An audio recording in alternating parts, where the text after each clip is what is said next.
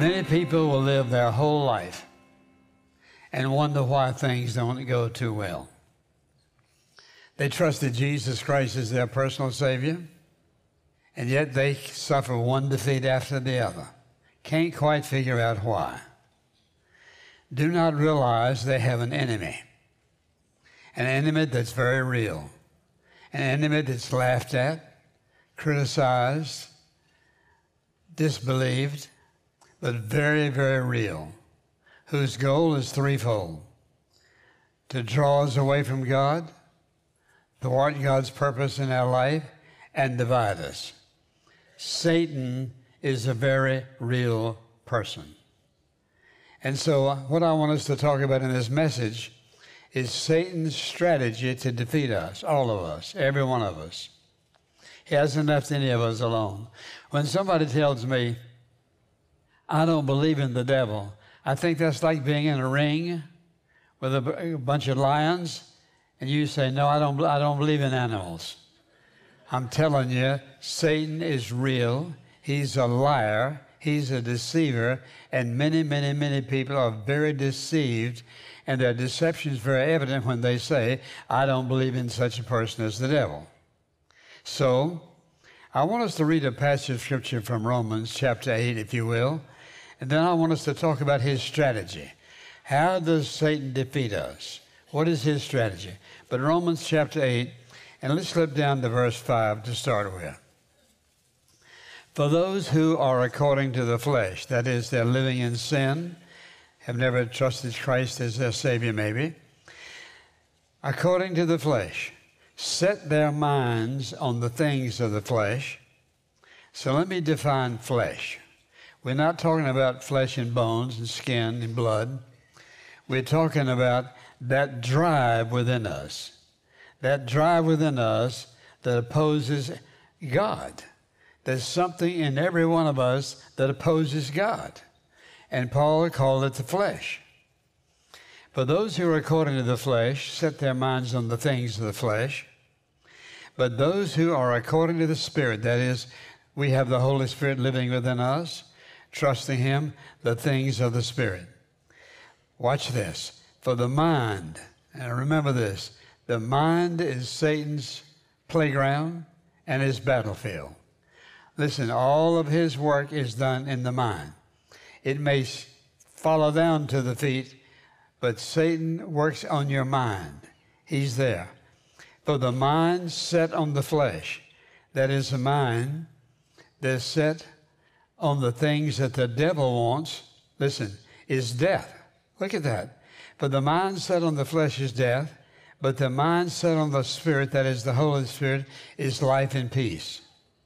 Because the mind set on the flesh is hostile toward God. You think about your thinking, your thoughts, how much time of your day is given to thinking things maybe you shouldn't, or thinking about people, whatever it might be. He said, mind set on the flesh is hostile toward God. You can't think holy things and hostile things at the same time. For it does not subject itself to the law of God, for it's not even able to do so. That is, the mind that's controlled by the devil is not going to be controlled by God at the same time. And those who are in the flesh cannot please God. However, you're not in the flesh, but in the Spirit, if indeed the Spirit of God indwells you. That is, when you trust that Christ is your Savior, you're a child of God. And the Spirit of God is in your life to rule and reign. But if you choose, you can disobey God. You can listen to the voice of the devil. Disobey God. Does that mean that you're lost? No, but you'll think you are. You'll find yourself acting like you are. However, you're not in the flesh, but in the Spirit, if indeed the Spirit of God dwells in you. But if anyone does not have the Spirit of Christ, he doesn't belong to him. Now get that verse. If anyone does not have the Spirit of Christ living within them, they don't belong to him. So when you ask somebody, are you a Christian? They say, sure I am. Well, on what basis would you say that you're a Christian? Well, I grew up in a Christian home. I went to Sunday school when I was a kid. I got baptized, And I've tried to do the best I can all these years. And so, yeah, I am one. Not necessarily. There are people who've done all of that and who've never trusted Jesus Christ as their personal Savior. And so when we talk about the work of the devil, his primary work is that of deception, lying. He is a liar from the very beginning. The Word of God says he is. Jesus said he was. He's a liar. Whenever you're listening to the devil speak to you, you are listening to a liar. And so with that passage in mind, I want us to think about it. And that is, every single one of us who is a follower of Jesus Christ, our mind is a battlefield. And we're battling every day. You wake up in the morning, everything may seem to go right, or it all may seem to go wrong. But whatever it might be, you have an enemy with one sole purpose, to deceive you, ultimately to destroy you, and certainly to keep you from walking in obedience to Almighty God. And so when I look at all these passages, in 2 Corinthians, for example, I want you to look at 2 Corinthians, just a verse or two here, and what Paul says in this 4th verse. He says, in whose case the God of this world, who's the God of this world? Satan, has blinded the minds of the unbelieving so that they may not see the light of the gospel of the glory of Christ, who is the image of God. What's he doing? Satan is a liar. He's the source of lying. He is a liar, misleading and causing people to distrust Almighty God. So the truth is, every single one of us, we're a battlefield. There's something going on in our mind. Even when you're a believer, your mind is also a battlefield for the devil. Who is it that causes you in a moment to lie about something you know better, or to look with lust, or to take advantage of, or whatever it might be? Satan is very much alive. Now, he cannot overpower a child of God unless we give him permission, because we have the Holy Spirit living within us, who reminds us that Christ died on the cross, shed his blood to forgive us of our sins, who lives within us, who has sealed us. Watch this. We have been sealed by the Spirit of God as a child of God. We cannot be lost. Live in sin? Yes. Disobey God? Yes. Suffer the consequences? Yes. Just because you're a believer does not mean you can sin against God without any consequences. There are always consequences to sin. It is Satan's lies that convince people they can do this, that, and the other, disobey God and think, well, it's not too bad and nobody's perfect.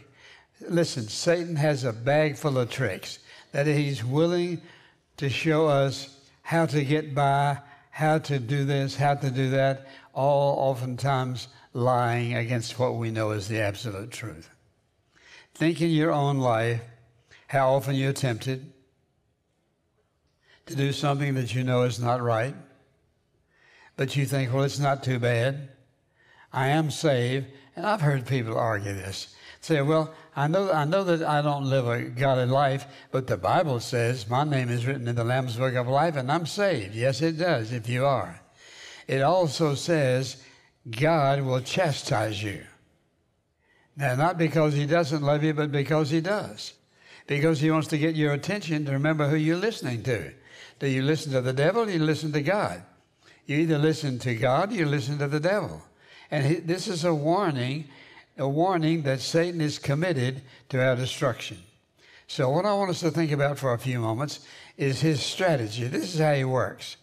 He's always working to do anything in his power to mislead us, to destroy us, because we bear witness of the Son of God and his love and graciousness to us. So let's think about it a moment. This is how Satan operates. Are you interested in that? Yes. This is how he operates. He directs our attention towards a need or desire. That's the way he always gets in. He starts out with that. For example, here's Adam and Eve in the Garden of Eden. Everything is absolutely perfect. Could not be better. They have everything. They have each other. Everything's perfect. The one thing that they didn't have is fruit from the tree of the knowledge of good and evil. Look at everything else is perfect. And so what does Satan do? He points them to the one thing they don't have. How many men and women point to some other person lustfully because they have everything else in life they need but him or her? And how many decisions are made not because people don't have certain things, but they don't have a particular one? Satan is a liar. Satan is a deceiver. And one of the first things he does is to point out something in your life that you don't have. He does not remind you of how much you do have, how blessed you are, how healthy you are, what you drive, where you live, what you wear. He points out the one thing you don't have. What about, suppose you had that? He's a liar. He's a deceiver. And he uses the same tactics he used in the garden. You'd think by now we'd have caught on. How does he operate? He points out the thing you don't have, so that if you want to be complete, you'll have it. Did it satisfy her? No, and it doesn't satisfy people today. He creates this desire in order to get people off base, off track. If you only had that, listen carefully, you can't ever have enough of anything that is not the will of God for your life to ever make you happy, ever make you feel complete, but ever make you feel content. You'll just go from one thing to the other, believing one lie after the other, and you find yourself in self-destruction. One of his tactics, get our attention on something we think we need. The second one is this. Watch this carefully. Satan chooses his timing. He knows when we're the most vulnerable. When Jesus had fasted 40 days and 40 nights, what did the devil say to him? Oh, I've been fasting, glorifying the Father. Well, all you have to do is turn that stone into a piece of bread and you'll be satisfied, which would have been a violation of the Father's will and purpose and plan for his life. And so the devil does the same thing. That is, he knows the timing in our life. And so when you get hungry, angry, lonely, or tired, you're vulnerable. Hungry, angry, lonely, tired. Think about it. H-A-L-T. Remember that. Halt. When you start feeling hungry, angry, lonely, or tired, H-A-L-T. Stop and think. I am now vulnerable to a satanic attack. Did you get that? A satanic attack is an attack by Satan in one of those areas of your life where you're the most vulnerable. When you get hungry, how do you feel? When you get angry, how do you feel? When you're lonely, how do you feel? And when you're tired and worn out. We're the most vulnerable. And that's when Satan will attack. He knows exactly when to attack us, how to attack us. He knows our weakest points. Everybody has a weakness, at least one or more. That's the way he operates. A third thing he does is this. He creates doubt in our mind. This book from Genesis to Revelation is the Word of the living God. It's all true, not part true, all true. The devil will attack you in those areas that you are the weakest. And he creates doubt in our minds. And so what I've noticed is when I've talked to people who are really under temptation about something, it's amazing how they can bring up other scriptures that have nothing to do with that and try to interpret that verse of scripture to say, well, nobody's perfect, and he had this problem, she had that problem, and so what happens? The next thing you know, they've rationalized themselves right into sin. That's his tactic, to create doubt in your mind. So if I should ask you, do you believe the Word of God? What would you say? Yes. Well, do you believe all of it? Yes. You mean you believe all the Word of God? Yes. Well, what about this one? My God shall supply all your needs according to his riches and glory in Christ Jesus. You believe that? Yes. Well, why do you sin? To get your needs met. Listen, the devil is a liar. He's a deceiver. He will cheat you, deceive you any way he can to get you to follow him rather than Jesus. And so, if he can create doubt in your mind about the Word of God, that's a dangerous doubt. If he can create a doubt in your mind about his Word, listen, he doesn't have a toehold. He's got a stronghold and a grip in your life. Because when you get tempted, here's what you'll do. You'll say, well, I believe the Bible, but some of it's not relevant. Which part is that? Or, this is it. That's just your interpretation. Well, let me ask you this. How do you interpret thou shalt not steal? Thou shalt not kill. Thou shalt not commit adultery. Thou shalt not bear false witness. How do you interpret those?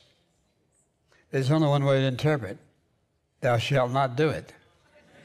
That's very simple, is it? Very simple. And yet I've seen people come and say, well, that's your interpretation. Well, what's the interpretation of thou shalt not?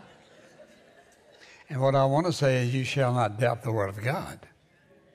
This is how Satan operates. He works on our desires. He works on our spots that are most vulnerable, creates doubt in our mind. And then he loves this. He wants to get us in a debate. And to debate with him is disastrous. Jesus said, it is written, it is written, it is written, it is written. Here's what the Father has said. When somebody wants to debate with you about what's right and wrong, just give them God's Word. You say, well, I don't know God's Word. That's why you need to be reading God's Word.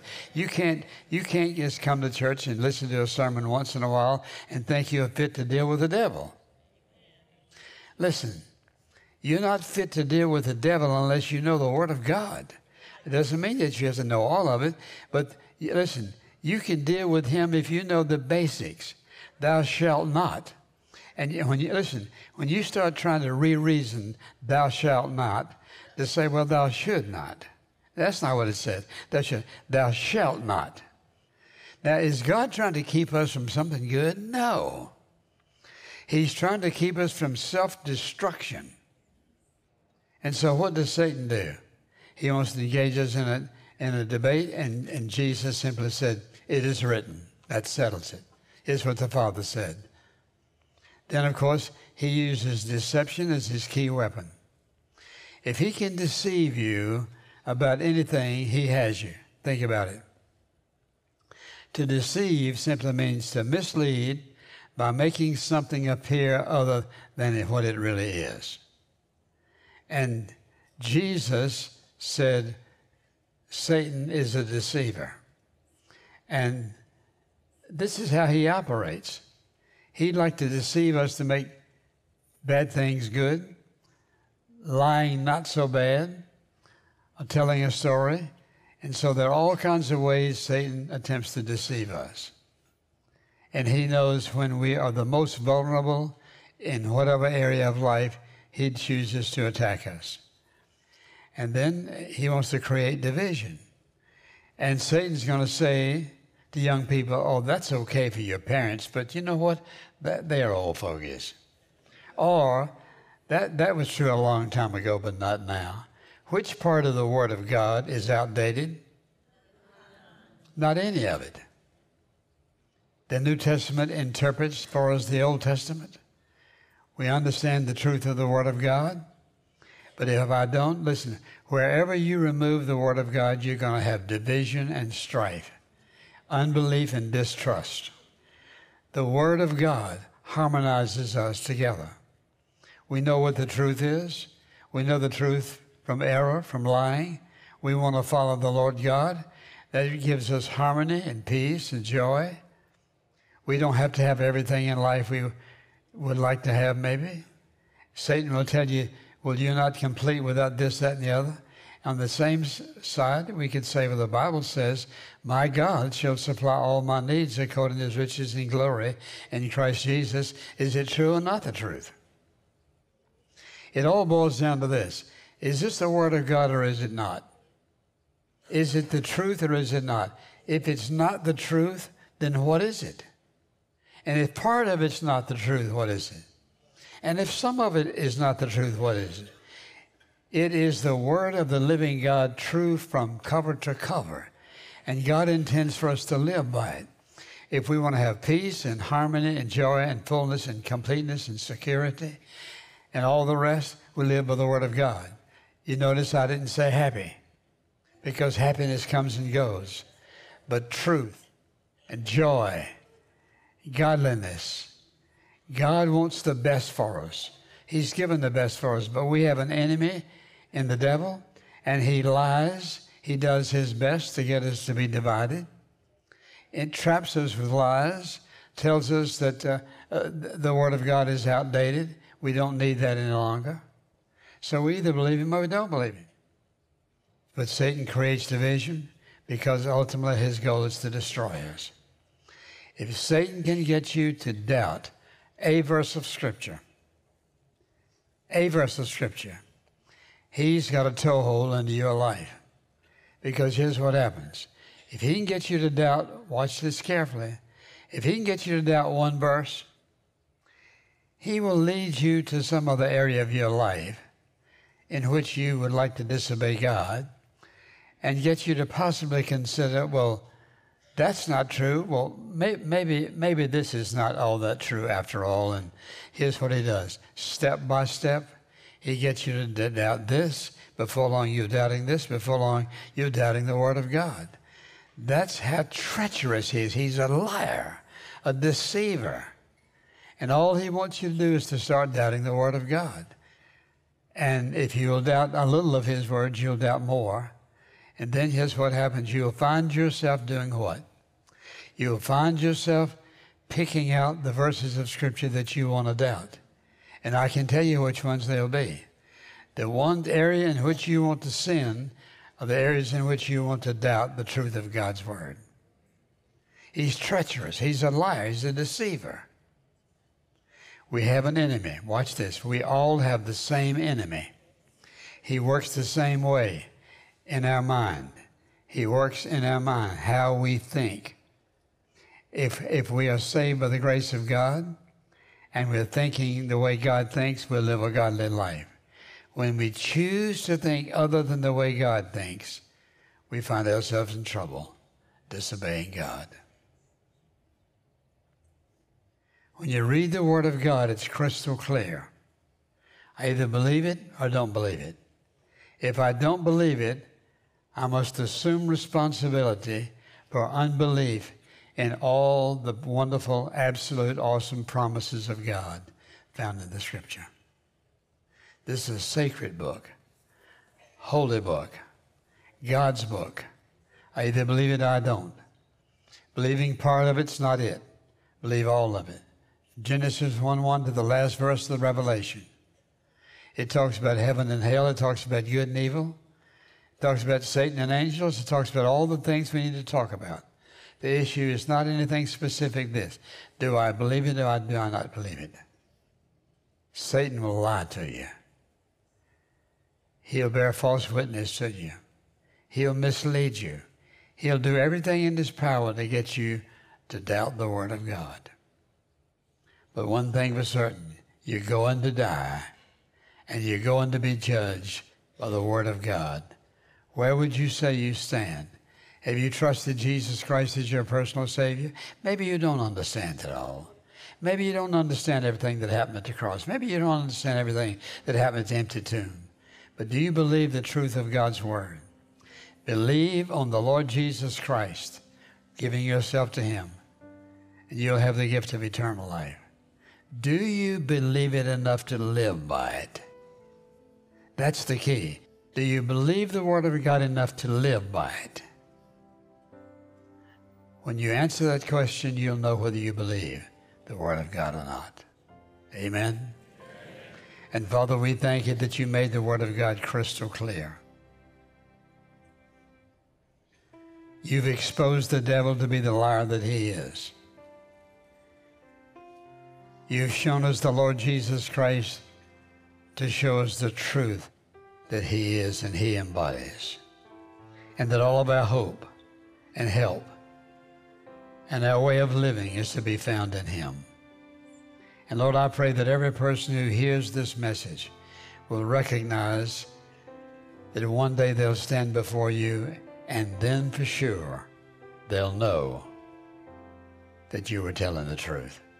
But for some people, too late. Thank you for your word.